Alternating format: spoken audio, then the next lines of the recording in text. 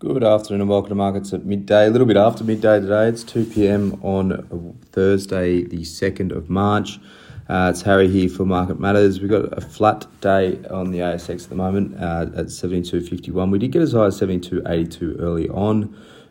We got as low as 72.42 as well. So pretty choppy session so far, 40-point range, but smack bang in the middle of that and flat on the session at the moment. In terms of the sector performance, materials and energy resources, they're the only two sectors trading up, so carrying the index at the moment. Up 2.42% for the materials sector, energy's up 1.1%.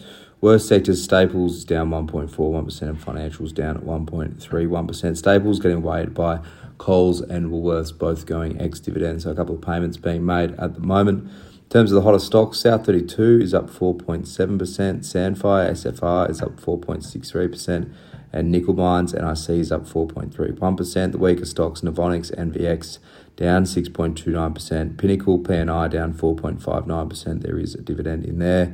And Karoon, KAR, down 4.24%.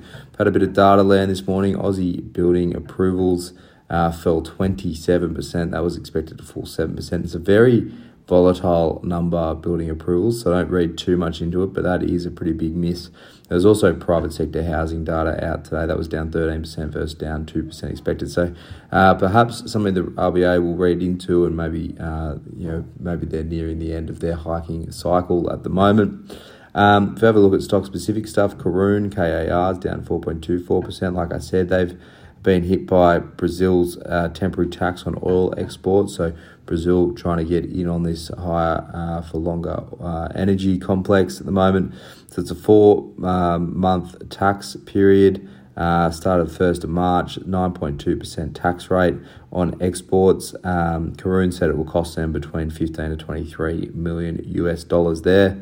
Having a look at St Barbara and SBM, it's down 0.87%. They said they're working through a request for information for their Canadian Torquay mine, which may lead to it being put on care and maintenance early next year. So there's a long lead time. Must be pretty significant deep dive on request for information from the Environmental Minister there in Nova Scotia, where that mine is, relating to a tailings dam at the site. So a few issues for St Barbara. It's a non-core asset at the moment. They are looking to spin that out potentially, so shouldn't really affect St Barbara long term, but just another issue for a gold stock that's really been struggling to get its operations right at the moment.